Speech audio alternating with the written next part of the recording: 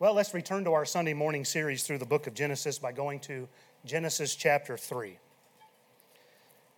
With this being our 12th week now in this chapter, there's no way we can recap all that we've covered so far, but we're now at the place where sin has entered the world. God is now giving the consequences. We need to understand that while we can pick our sins, we cannot choose our consequences. Off the top of my head, there's only been one instance where a man was allowed to choose his consequences, but even those consequences were within God's choices. You may recall David numbered the people. It was wrong to do so. He had a lapse of faith. By numbering his armor, the Lord sent the prophet Gad to him and said, choose either 7 years of famine or 3 months of fleeing before the enemy or 3 days of pestilence. And that's not going to happen to us. We're not going to get to choose. So you can choose your sin, but we have to understand God will decide the consequence. Many today are praying for crop failure, myself included. And I just ask for God's mercy. Over the last 2 weeks of study, we've considered the curse which is now upon the serpent and Satan. And last time we covered the first mention of the gospel in our Bible in Genesis 3:15. It's called the proto-evangelium. That was a new word for me. I got a new word for you this week. So God put Satan on notice. Your days are numbered. God made the announcement that the promised seed would arrive one day. And while Satan would bruise Christ's feet, our Lord would crush Satan's head. It took 4,000 years for that promise to come to pass. It's been 2,000 years since it was fulfilled. And for those of us in Christ today, we are now more than conquerors through Christ who loved us. Because greater is He that is in us than he that is in the world. Amen. And we can say, thanks be to God which giveth us the victory through our Lord Jesus Christ. And I would say, hallelujah, what a Savior. Amen. Such a blessing to be in Christ today. Amen. Amen. Well, we certainly have something to shout about in the curse that God placed upon the serpent and Satan, found in verses 14 and 15. But today, as we move to verses 16 through 19, we are humbled by the curse that God has placed upon the woman, the man, and creation. We'll begin today at Genesis chapter 3 by reading verses 14 through 19. And the Lord God said unto the serpent, because thou hast done this, thou art cursed above all cattle, and above every beast of the field. Upon thy belly thou shalt go, and dust shalt thou eat all the days of thy life. And I will put enmity between thee and the woman, and between thy seed and her seed. It shall bruise thy head, and thou shalt bruise his heel. Unto the woman he said, I will greatly multiply thy sorrow and thy conception. In sorrow thou shalt bring forth children, and thy desire shall be to thy husband, and he shall rule over thee. And unto Adam he said, because thou hast hearkened unto the voice of thy wife, and hast eaten of the tree of which I commanded thee, saying, thou shalt not eat of it, cursed is the ground for thy sake. In sorrow shalt thou eat of it all the days of thy life. Thorns also and thistles shall it bring forth to thee, and thou shalt eat the herb of the field. In the sweat of thy face shalt thou eat bread, till thou return unto the ground. For out of it wast thou taken. For dust thou art, and unto dust thou shalt return. In reading these verses, in particular verses 16 through 19, we are struck with the reality that we are now living in a fallen world. What we are experiencing today is not how God created everything. And the fact is, many of life's difficult questions about God can be answered right here in this chapter. Why does God allow suffering? Why does God allow children to die? Why would a loving God allow hardships? It's all because mankind chose to rebel against God in sin. When God was done creating everything, He stepped back, He looked over it all and said, it is very good. It was perfect. God did not create the mess that we are in today. We did. We are reaping the consequences of our sin. God gifted us with a free will. Thank God He did. I don't care what the Calvinists teach you. We have a free will to choose whether we will accept or reject God. He gave us that free will, but through the lust of the eyes, lust of the flesh, and the pride of life, we all have willingly rejected our Creator and His Word. Now we all live under the penalty of our sinful choice that happened all the way back in the Garden of Eden. And while a life in Christ will be blessed with joy and peace. Amen. Look, I had 19 hours of preaching last week. Let's pretend like church is full. Listen, a life in Christ will be blessed with joy and peace. But even with all of God's mercy and grace that we have bestowed upon us, none of us here this morning are going to be able to escape the curse that God has placed upon our natural life. You cannot get away from the consequence of sin. We find in verse 16, God now turns His attention to the woman. And He says, I will greatly multiply thy sorrow and thy conception. In sorrow thou shalt bring forth children, and thy desire shall be to thy husband, and he shall rule over thee. God begins by saying, I will greatly multiply. The Hebrew word here for greatly and multiply are identical, which means God is saying this, in multiplying I will multiply. God is giving us the certainty of this verse. This will happen. And what God says He will greatly multiply is thy sorrow and thy conception. And I got to be honest with you, it took me a long while to get peace about why it says, and thy conception. That word and was throwing me off. Does this mean that after sin, women would conceive more? Well, I don't see why that would be a curse, because God said before the fall, be fruitful and multiply. So that wasn't making sense to me. Not to mention, Psalm 127:3 tells us, lo, children are an heritage of the Lord, and the fruit of the womb is His reward. So what is this saying here at the beginning of this verse? Well, I learned a new word. According to the 17th century commentator Matthew Poole, the phrase, thy sorrow and thy conception, is what's called a hendiadys. Come on now. Now look, if I'm the only one that's never heard of that before, don't come and tell me. I don't want to feel even more uneducated than I already do. Amen? A hendiadys, or as it used to be called a hendiaduo, is a figure of speech that is used for emphasis. It is the substitution of a conjunction for a subordination. What? What does that mean? Since that didn't help much, I went to Noah Webster's 1828 dictionary, and he told me it is when two nouns are used instead of a noun and an adjective. Again, that didn't help me much either. Someone like me. Merriam-Webster, the modern dictionary, defined it as an expression of an idea by the use of usually two independent words connected by and, such as nice and warm, instead of the usual combination of independent word and its modifier, such as nicely warm. All right, now we're getting somewhere. Adrian's laughing because we sat on the balcony of our hotel in Castle Rock trying to figure this out while the camp workers were suffering for Jesus. We were looking at the Rocky Mountains. All right. So, an example of a hendiadys would be he left despite the rain and weather, instead of he left despite the rainy weather. So, look, this is for me. Just deal with it, okay? So let's apply this idea to this passage. I will greatly multiply thy sorrow and thy conception. What is he saying? I will greatly multiply thy sorrowful conception.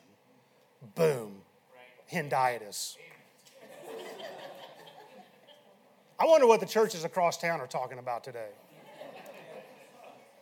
They aren't substituting conjunctions for subordinations.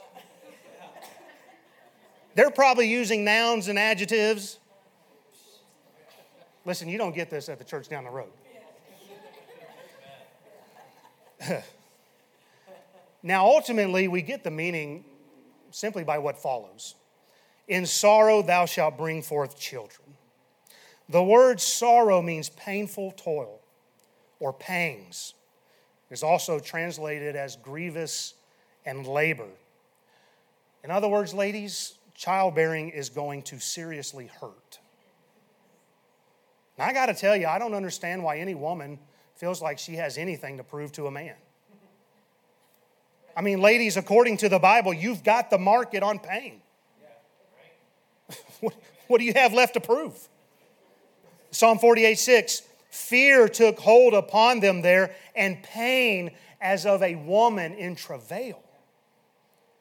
1 Thessalonians 5, verses 2 and 3, for yourselves know perfectly that the day of the Lord, that's his wrath. The day of the Lord so cometh as a thief in the night. For when they shall say peace and safety, then sudden destruction shall come upon them as travail upon a woman with child, and they shall not escape.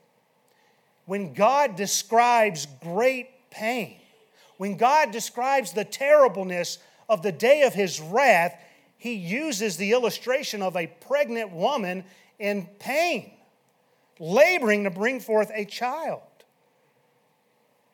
I was in the delivery room and all 4 of my children were born, and I watched as my wife gave birth to all of our children with no pain medicine. And I could not imagine the pain she was in. I had heard enough stupid testimonies from people to know just keep my mouth shut. Let me give you an example. My good friend Zach Costilla, his dear wife is in labor, and he's starting to nod off. She says something to him, and he says, well, at least you have the pain to keep you awake. I knew, I'm not saying a word. That woman's in pain, and sure enough, when Sydney was born, it was after a mid-shift, so I had already been up all night, and I'm just, okay, don't be Zach. Don't be Zach.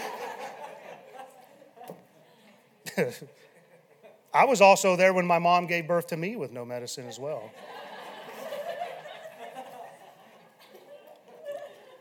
You know, these days people are trying to get around the curse, pain medication in the delivery room, but it really wasn't until the last century that women began getting epidurals during delivery.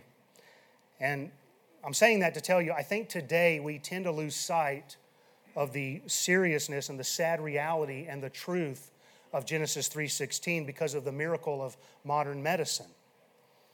I think many take for granted how true this verse is, even in our day still. It is estimated over 800 women worldwide die every day because of pregnancy complications. This is after a 44% decline in maternal mortality since 1990. According to the United Nations Population Fund 2017 report, about every 2 minutes a woman dies because of complications due to childbirth or pregnancy. For every woman who dies, there are about 20 to 30 women who experience injury, infection, or other birth or pregnancy-related complications. The complications and deaths are still to this day very high in areas of our world where there's a lack of quality medical care. Sub-Saharan Africa is the leading place in our world for complications and death with pregnancies. And I don't want to stir up any bad memories, but I want to show you just how this curse is still affecting humanity. Every year worldwide, 23 million pregnancies will end in a miscarriage. Every 44 every minute. I've got a brother in heaven that I'm looking forward to meeting one day. According to the March of Dimes in America, this is in America, more than 500,000 pregnancies end in the first 20 weeks. Approximately 26,000 end in stillbirth. That's after 20 weeks. Approximately 19,000 end in infant death during the first month. And approximately 39,000 end in infant death during the first year. In sorrow thou shalt bring forth thy children. When Luke was born, I was watching as his heart rate kept dropping, and it kept dropping, and it kept dropping. And I wasn't going to say a word to Adrian. She had other things going on, amen. And I remember as soon as Luke was born, the doctor took the cord and unwrapped it from around his neck, and they rushed him out to the NICU. Still tending to Adrian in the room. And if you've been in the delivery room, you understand how it's not a guarantee to have a healthy birth, to have a healthy mom, to have a healthy baby. A lot of things can go wrong. It's almost amazing to consider that just 100 years ago and earlier, on average, it is estimated that 27% of newborns died within the first year. And 46% died before they reached adulthood, which they consider 15 years of age or about the time of puberty.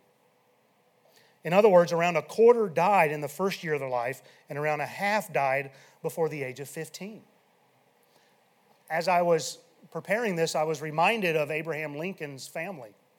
I remember hearing some things, and here's some things about his family. Lincoln's mother died from milk sickness when he was 9. His brother died in infancy. His sister died while giving birth to a stillborn son. His dad remarried a woman who had been widowed. Lincoln's first romantic interest was a lady named Anne Rutledge, and she died from what they believe was typhoid fever. He eventually married Mary Todd, and they had 4 sons together, and only their first son, Robert, lived to adulthood. He ended up living just a few days shy of 83. But their second son, Eddie, was almost 4 when he died, most likely of tuberculosis. Lincoln's third son, William, died at the age of 11 of a fever while at the White House. And the youngest son, Thomas, died of heart failure at the age of 18 in 1871. And we hear things like that today and we think how tragic, and it is. But that was not unique to the Lincolns. That was commonplace back then. And I'm just saying the punishment of Genesis 3:16 is real. In sorrow thou shalt bring forth children. Just consider the pain that women go through. It's to a greater degree than any other of God's creation. I've seen as a calf's been born, they spend 30 minutes to 2 hours and lick the thing clean and they're on their way. Thankfully, we don't do the licking the clean part. Yeah. Sydney came out, like, do you want to hold her or not till you clean that thing up? All right, anyway, my wife's going to give me the cut it sign here any second. But women going through such extreme pain is unique to creation. And it can be for no other reason than God's word is true. This is why God uses birthing terminology to describe extreme pain. John Gill wrote this, with many severe pangs and sharp pains which are so very acute that great tribulations and afflictions are often in Scripture set forth by them. In other words, that's how God describes tribulation and affliction. It's going to be like a woman in travail. Matthew Henry wrote, the pains of childbearing are the effect of sin. Every pang and every groan of the travailing woman speak aloud the fatal consequences of sin. This comes of eating the forbidden fruit. And many believe that this verse includes the raising of children, the pain and the heartache that's involved there. And if you've raised children, you know of the sorrows that are involved along the way. If you're born into this world, amen, that's all of you. Amen. Thank you, Brett. If you're born into this world, and if you are able and your mother's still living, you need to call her up and say, thank you for bringing me into this world. Thank you, Mom. Happy Mother's Day. That's the best you get for Mother's Day around here. Amen. And how interesting it is that through this great pain that our Savior would enter the world. Now, the Catholics will teach you that Mary was sinless and therefore she could have had no pain during childbirth. But what does the Bible say? And I think this is an important point because the Bible will show that Mary was not sinless and therefore not to be worshiped. Luke 2:6, and speaking of the Virgin Mary, says, the days were accomplished that she should be delivered. And that word delivered means to be in travail, Jesus will use it later talking about a woman in travail. And in Micah 5:3, speaking of the birth of our Savior, it says, until the time that she which travaileth hath brought forth.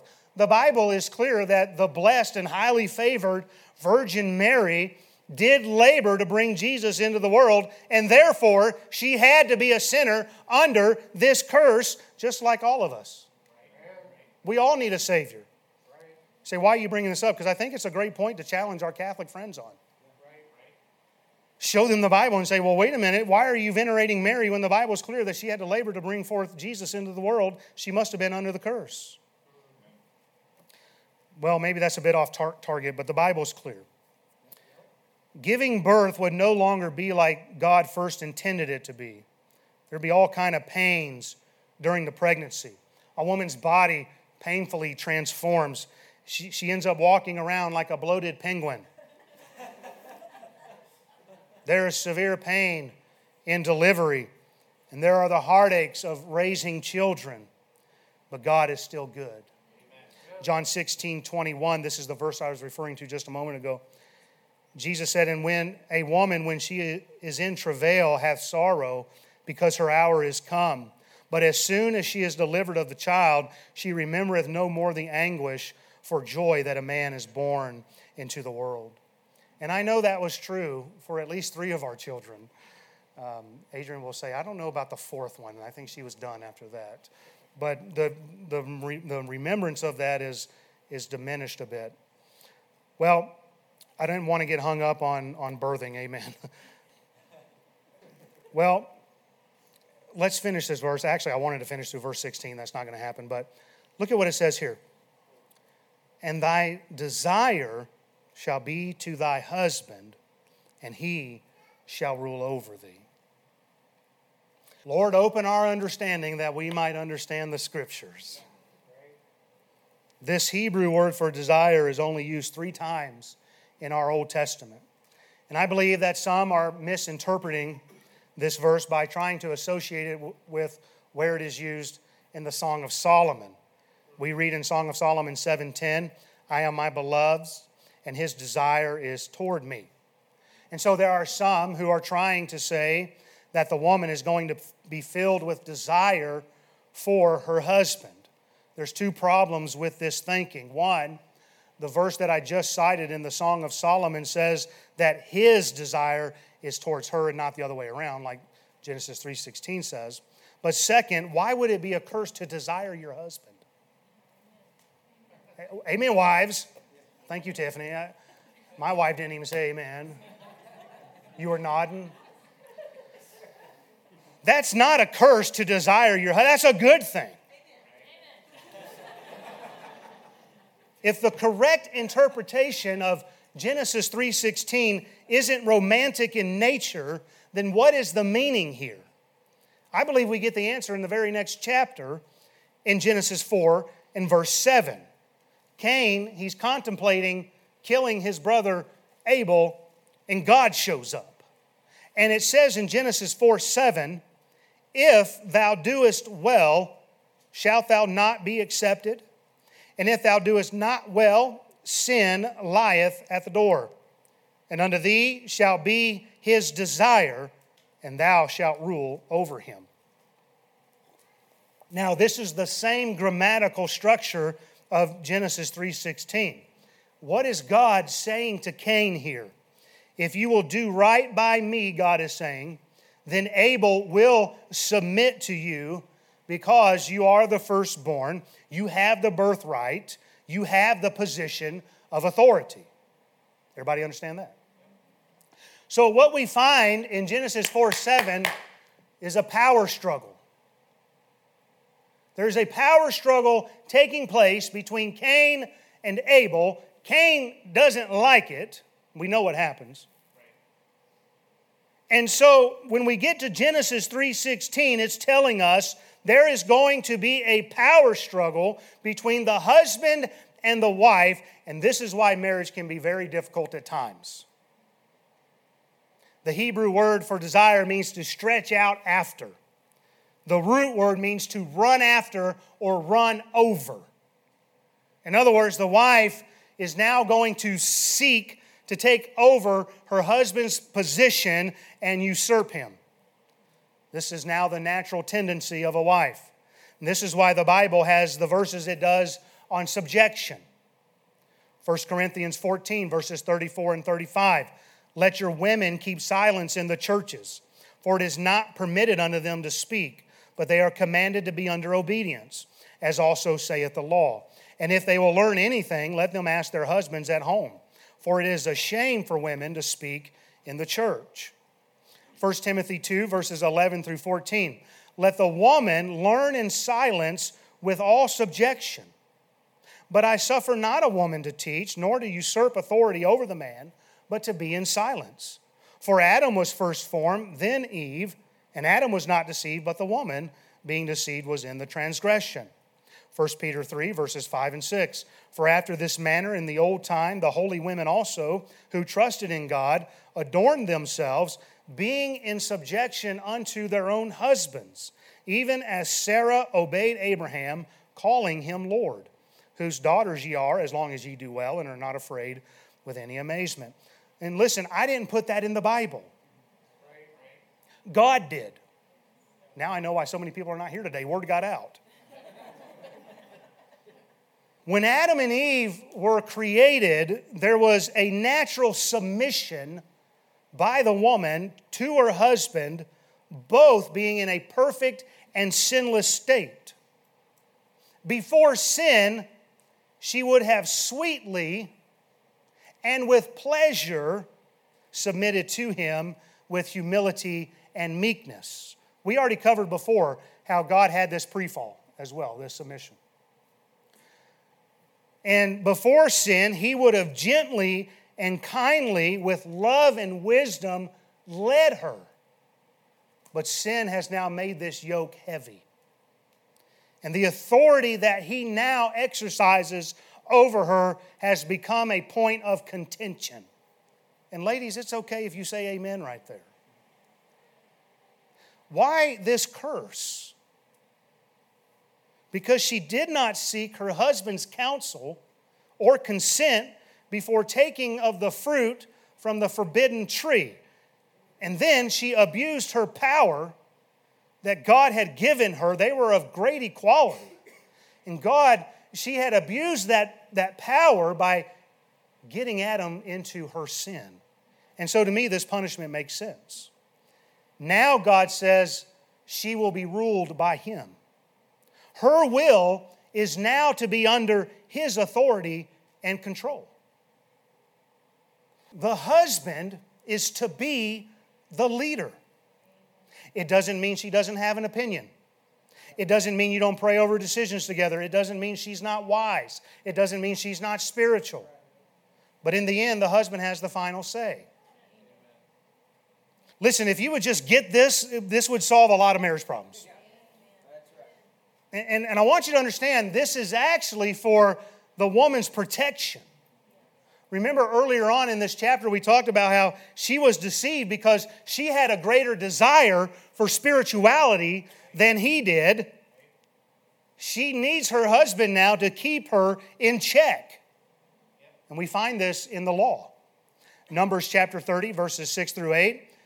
And if she at all had an husband when she vowed, or uttered aught out of her lips wherewith she bound her soul, and her husband heard it, and held his peace at her in the day that he heard it, then her vow shall stand, and her bonds whereas she bound her soul shall stand. But if her husband disallowed her on that day that he heard it, then he shall make her vow which she vowed, and that which she uttered with her lips, wherewith she bound her soul, of none effect. And the Lord shall forgive her. And then Numbers 30:13, later on there, every vow, every binding oath to afflict the soul, her husband may establish it, and her husband may make it void. You see, the husband was empowered to grant or deny her vow as he saw fit. Where there was once this equality, there is now further permission given to the husband, and this is a curse. Sadly, many men abuse their position and they rule with cruelty and tyranny and cause her to cry or maybe buck even more against the curse because of how they're conducting themselves. Where there was once harmony in the marriage and a willful subjection, there's now going to be a power struggle that's taking place between a husband and wife. There's now going to be complaining about Genesis 3:16, God's sentence and His plan for subjection. Matthew Henry wrote this: those wives who not only despise and disobey their husbands, but domineer over them, do not consider that they not only violate a divine law, but thwart a divine sentence. Now, let's be sure to note this. God is not putting enmity between the man and the woman as He did the serpent and the woman. He's not putting enmity between the two. And we also need to note that it is God's mercy in that He only calls a wife to be in subjection to her own husband, not a stranger, not another man. Amen, ladies. Why is that a good thing? Because what God is saying, ladies, is I want you in subjection to the man who loves you. At least he ought to love you if you entered into marriage right. Amen. This verse is not to crush a wife. Now we need to bring this into our homes. The fall has happened. The woman's natural proclivity will be to desire or dominate and control the marriage. The woman will have desires to control her husband. And guess what? He doesn't like it. Now there's a struggle taking place. She will try to usurp the headship of the man, and he's going to resent it and push back, at least at first. Sadly, many men just finally get to the point where they sit back with Budweiser and say, oh, whatever. Amen. He just finally gets to the point where he's beat down by the woman enough that he says, fine, take the reins. I'll be sitting over here in the recliner watching Fox News. And I can tell you, the vast majority, I might could tell you this, every one of them, of those families who have left our church, it was because she was controlling the home. Ask my wife. But I can also tell you this on the flip side, some of you men are only here because your wife drags you here. I know sometimes when a wife isn't here, he ain't going to be here.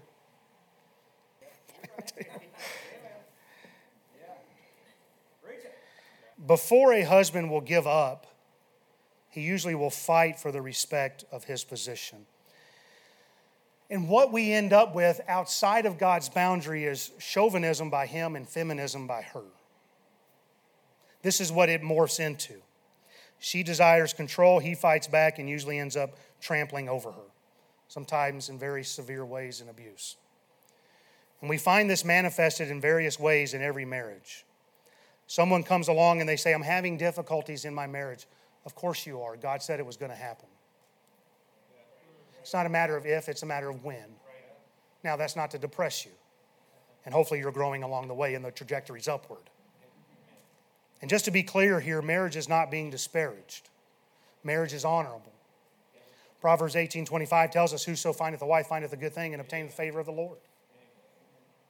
But still, there's going to be issues along the way.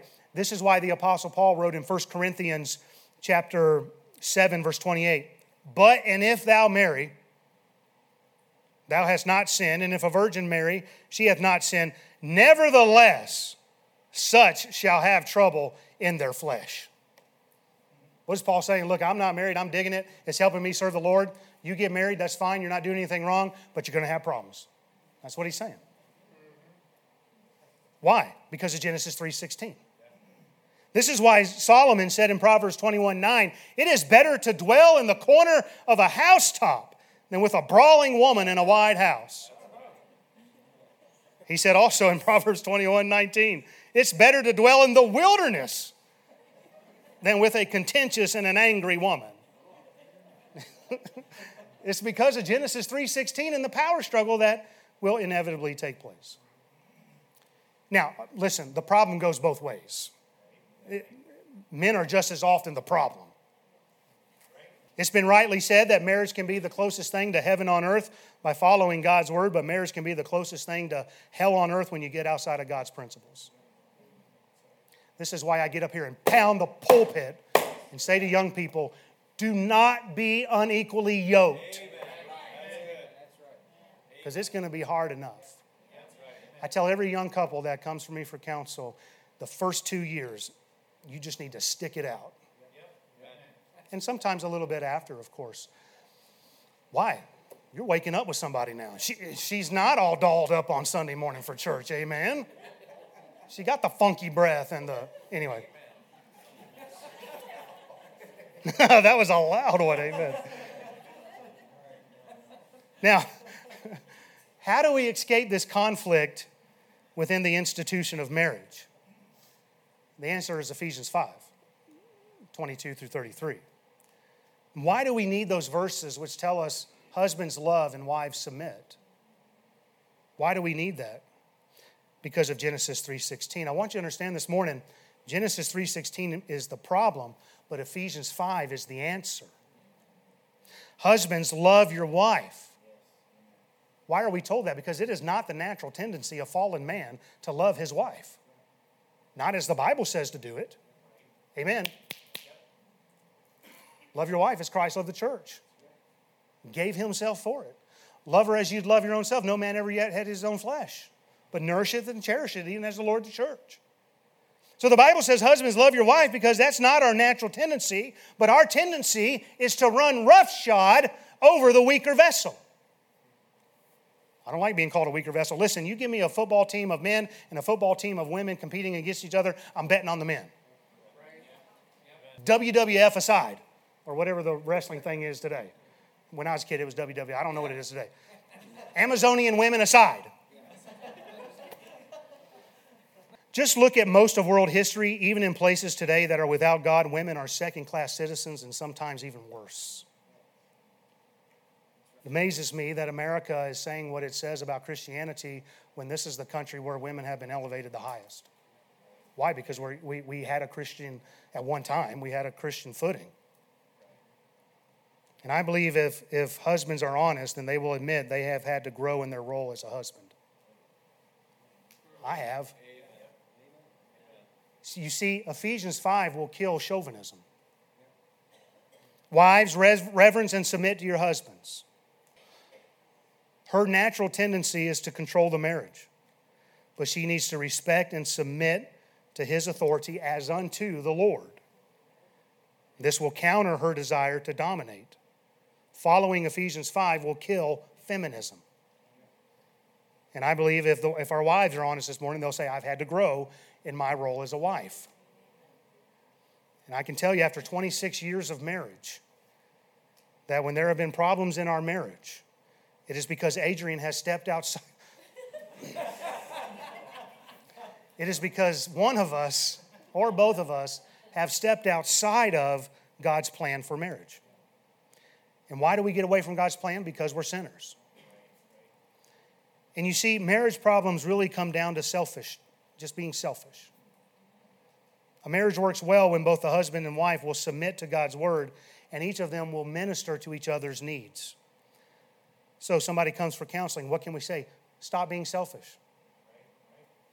Dismissed. Somebody says, well, I need a template for that. I need to be shown what that looks like. We have the Lord Jesus Christ. Isn't that how our Lord treats us? Ephesians 4:32, and be ye kind one to another, tenderhearted, forgiving one another, even as God for Christ's sake hath forgiven you. Both of you do the same, and you can experience marital bliss. Hey, listen, I'll stand up here and tell you, I'm happily married. Amen. You say, even with a woman that can't do the bulletin right? Yeah.